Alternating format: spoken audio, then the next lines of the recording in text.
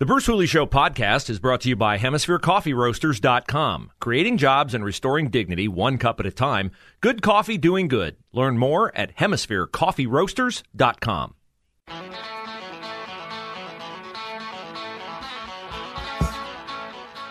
Well, we are now in the home stretch. The Republican Senate primary campaign, less than a week to go before the May 3rd primary, so all the candidates are crisscrossing the state. And they are calling in their friends and people that they think can help influence you and help your support fall to them. And today, J.D. Vance will start his day in Cincinnati. But right about now, he is appearing in Grove City or on his way to Grove City. So if you would like to hear from J.D. Vance, you can at Grove City. And joining J.D. will be a guy you've seen on Fox and Fox Business, CNBC, CNN. He has a very distinguished career in media, and he was a worker on Wall Street, a trader on Wall Street. He is Steve Cortes. We're happy to have Steve on the show. And, Steve, thanks for your time today. Appreciate it very much. Hey, Bruce, you bet. Thanks for having me. So why J.D. Vance? It's not like you don't have other possibilities here. Mike Gibbons is an investment banker, and, that dovetails with your experience. And, we've got, obviously, Josh Mandel and Jane Timken, and those are the main candidates. Matt Dolan, I don't think, is truly a conservative. But tell me what tilted the deck in the favor of J.D. Vance for your endorsement. Sure, happy to explain. And you're right. Listen, it is a competitive primary, and I think that's a good thing for our country. It's a good thing for the America First movement. But I believe strongly and enthusiastically that J.D. Vance is the most America First candidate in this race, and that he will be the best advocate for Ohio in the U.S. Senate. And what I mean by that is, really a couple things. Number one, that he has the mentality and approach of an outsider. And these problems that face America, particularly the crises that are created by Joe Biden in the last, just over a year, it's really almost amazing how quickly he has created so many serious crises for this country. They're not going to be solved by career insider-type politicians. So I think we need that outsider mentality of J.D. Vance. But then the second thing is, I think Vance brings to the table a really unique experience set and agenda. And what I mean by that is that he has worked at the highest levels of big tech and finance, and so he has an insider knowledge of how the ruling class operates. But he has never bought into their philosophy, into their ethos. So he has very much that outsider perspective that I mentioned, combined with an insider knowledge of how the game is played, and the game which is largely rigged against the interest of regular Americans, particularly working class Ohioans. And so for those reasons, I believe, and I am very thrilled, of course, that President Trump came on board and also agrees with me, along with a lot of other influential people in the America First movement, but most importantly, President Trump agrees with me that J.D. is the most America First candidate, that he should win this primary, and that he'll be the best candidate to win in the general election against Ryan, who I think is a terrible and corrupt politician. But let's face it, he's going to be a formidable opponent. So we need a really strong Republican nominee to make sure that Ohio is represented by a Republican and by an America First conservative. We're talking with Steve Cortes. He just referred, of course, to Tim Ryan, the Democrat, who will win the primary against Morgan Harper. And Tim Ryan, I think, will have a hard time playing the hardscrabble Youngstown kid working man card against J.D. Vance if J.D. is the winner of the primary. But Steve is working today toward that end, trying to help J.D. He's appearing across the state, started in Cincinnati this morning, Grove City at 12:30, and then in Boardman, Ohio tonight, right there in the backyard of Tim Ryan at 6:30. Steve, do you know where you're going to be in Grove City today at 12:30? I'm sorry I don't, but folks can certainly just go to the website and find out. And we are crisscrossing this entire state, going from the western side all the way to the east today, and then back again tomorrow. And we're barnstorming the state because J.D. thinks it's critically important to engage directly with citizens. He views this campaign as a job interview for one of the most important jobs in the country. And his bosses, they're the people, the citizens of Ohio. They have the right to interview him for the job. So we encourage people to come out. And by the way, particularly people who are skeptical or who are undecided, come out and ask him the tough questions. He's not afraid to face them. In fact, he knows that he needs to face them because, listen, Ohio, things are not going well, quite frankly, in the country, but particularly for Ohio. Ohio has really been punished, unfortunately, by the ravages of globalism. And let me put some numbers on that. The Economic Policy Institute, which is a left-leaning think tank, says that since China got into the World Trade Organization in 2001, Ohio lost over 100,000 manufacturing jobs. That is just a catastrophic loss of prosperity. Those are high-paying, family-sustaining jobs that were lost, not because Ohioans couldn't compete, but because the game was rigged in favor of the Chinese Communist Party. That's just one really significant example of the kind of trade policies and trade failures which J.D. Vance is going to fight to work against and to fix when he gets to the United States Senate. He needs to bring that case directly to Ohioans. He's in the lead right now, which is great news. The polling looks positive, but he's certainly taking nothing for granted. He's going to absolutely hustle to earn the vote of every Ohioan, and we've only got 6 days to go now. Voting, of course, has already started. Some of the listeners may have already voted, in fact, but for those who haven't, and particularly for those who are on the fence, who are undecided, I encourage them, if they can, to please get to one of our events. We've got 6 of them today and tomorrow. Or if they can't, please follow us on social media or on JD's website and consider why he has earned your vote. Steve Cortes is our guest commentator on a multiplicity of networks over his broadcast career, and he had a career in Wall Street before that.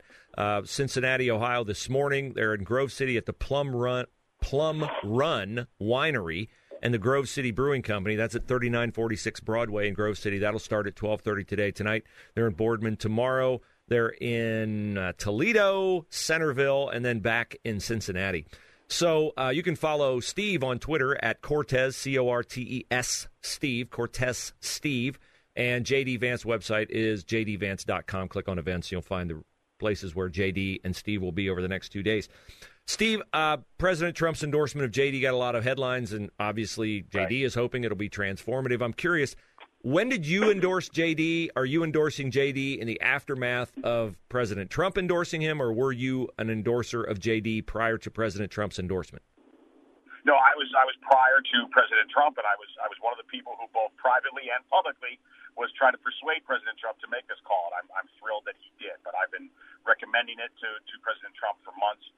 So I endorsed J.D. previous to that. In my prior role, I was a TV host at Newsmax, and we weren't, by my contract, I wasn't able to officially endorse, although I tried to make it as obvious as possible to the audience who I was favoring in this race. And then once I left Newsmax, I was able to officially endorse J.D. So listen, I'm totally on board. I think he's a transformative figure. He's just the kind of young and dynamic America First leader that we need. There's a crop of really impressive candidates around the country who I think can change this Congress, and J.D. is at the front of that list of people that I'm working for.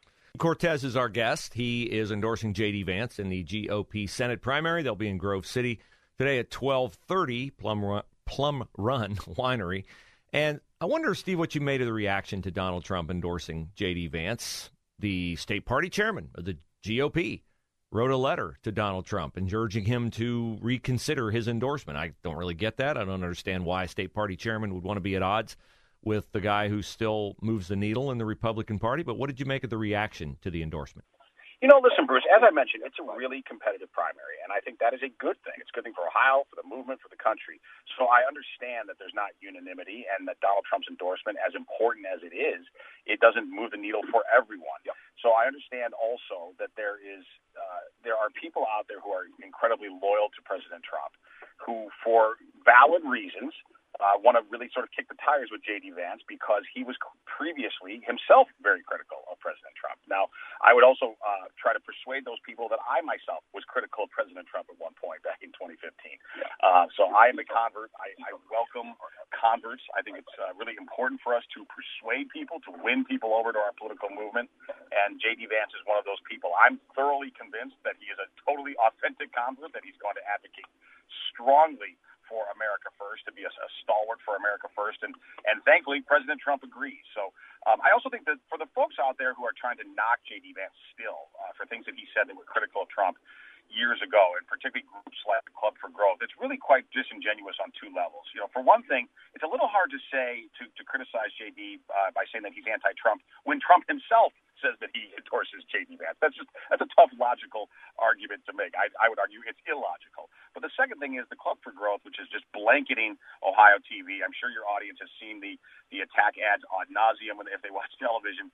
But the Club for Growth, which is blanketing Ohio TV with these anti-JD ads, they themselves spent $10 million against Trump back in 2016. So it really takes a lot of chutzpah and a lot of gall, quite frankly, for them to try to get on a high horse right now against JD. But I think the voters of Ohio are going to see through those attack ads. I think they're going to gravitate, and certainly, again, the polls are positive, but we can't rely on them. JD's going to hustle to earn every vote all the way through the finish line of this primary.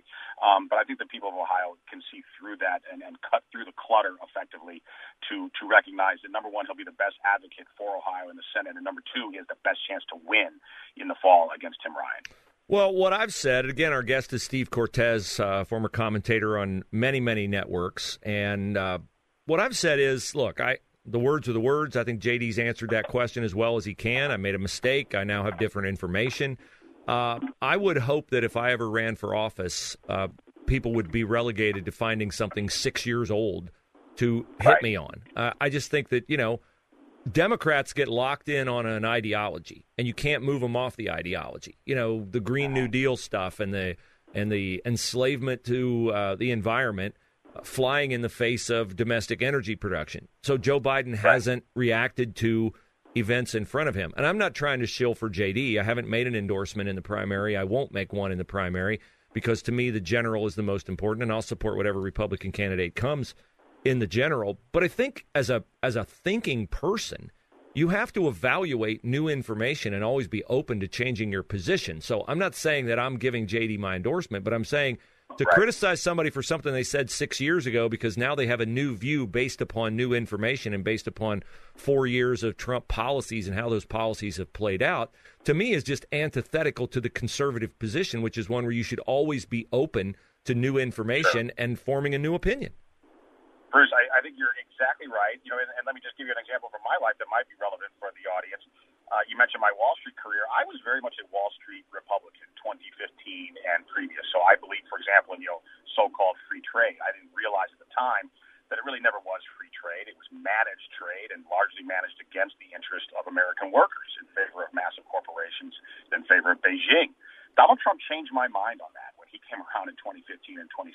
He changed my mind considerably to the point where I am now very much an economic nationalist. So I think it's important to have a mind that can be changed, to listen to new arguments, and to recognize when facts change, right? That, the 2020s are not the 1980s. That the set of circumstances are very different. So, in that regard, I totally concur with you, and I actually think it's an attribute of JD that he's willing to reconsider his views on Trump once he saw Trump's performance. It's not just because he all of a sudden got the warm fuzzies about Donald Trump. It's because he saw what Donald Trump was doing. And by the way, he doubted, which I think a lot of people did, because Donald Trump was new to politics and because in his past, he himself has changed positions, right? He had views that would be considered more liberal or more democratic in his past private life.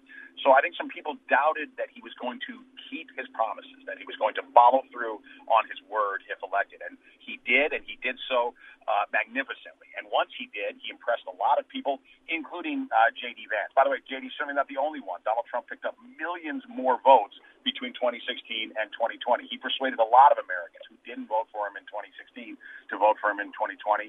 I think he'll convince even more to vote for him in 2024 if indeed he does run, which I certainly hope he does. But, regardless, we need a great America First Congress for whomever is the nominee and whoever becomes the America First president for this country in 2024. And I think J.D. Vance will be a critical part of that new, invigorated America First dynamic Congress.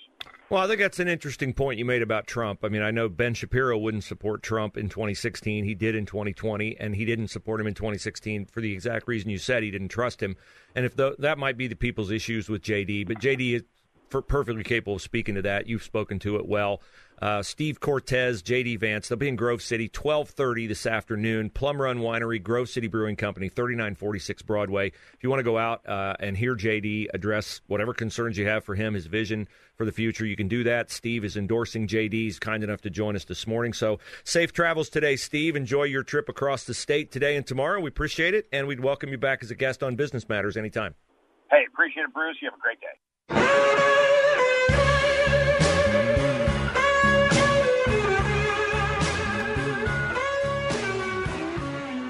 It has been a lot of fun for me over the last few days to reach out to some of you who listen to the show on a daily basis because you have responded to my offer to give you the answer to how you become more purposeful with your shopping dollars. PatriotSwitch.com is the site where you get started. You click on the down menu, how did you hear about us? You click Bruce Hooley.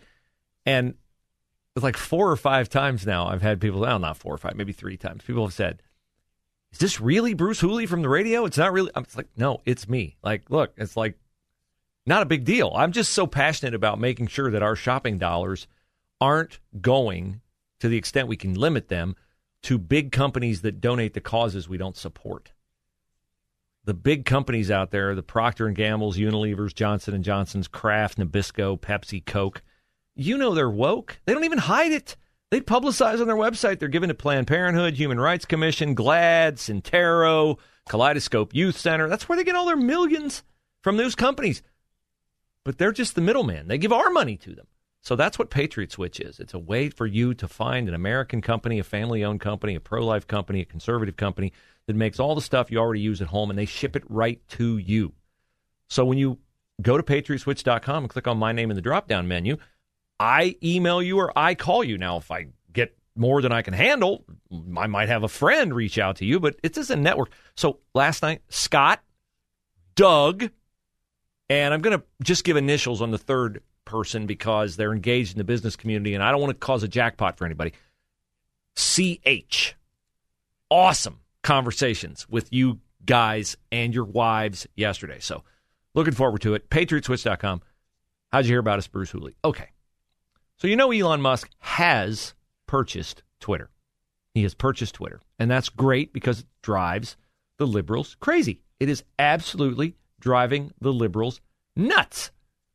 I have a montage here. Why can't I find it? Of media freakout over Elon Musk buying Twitter. All the usual suspects. Joy Reid, Rachel Maddow, and others. Enjoy.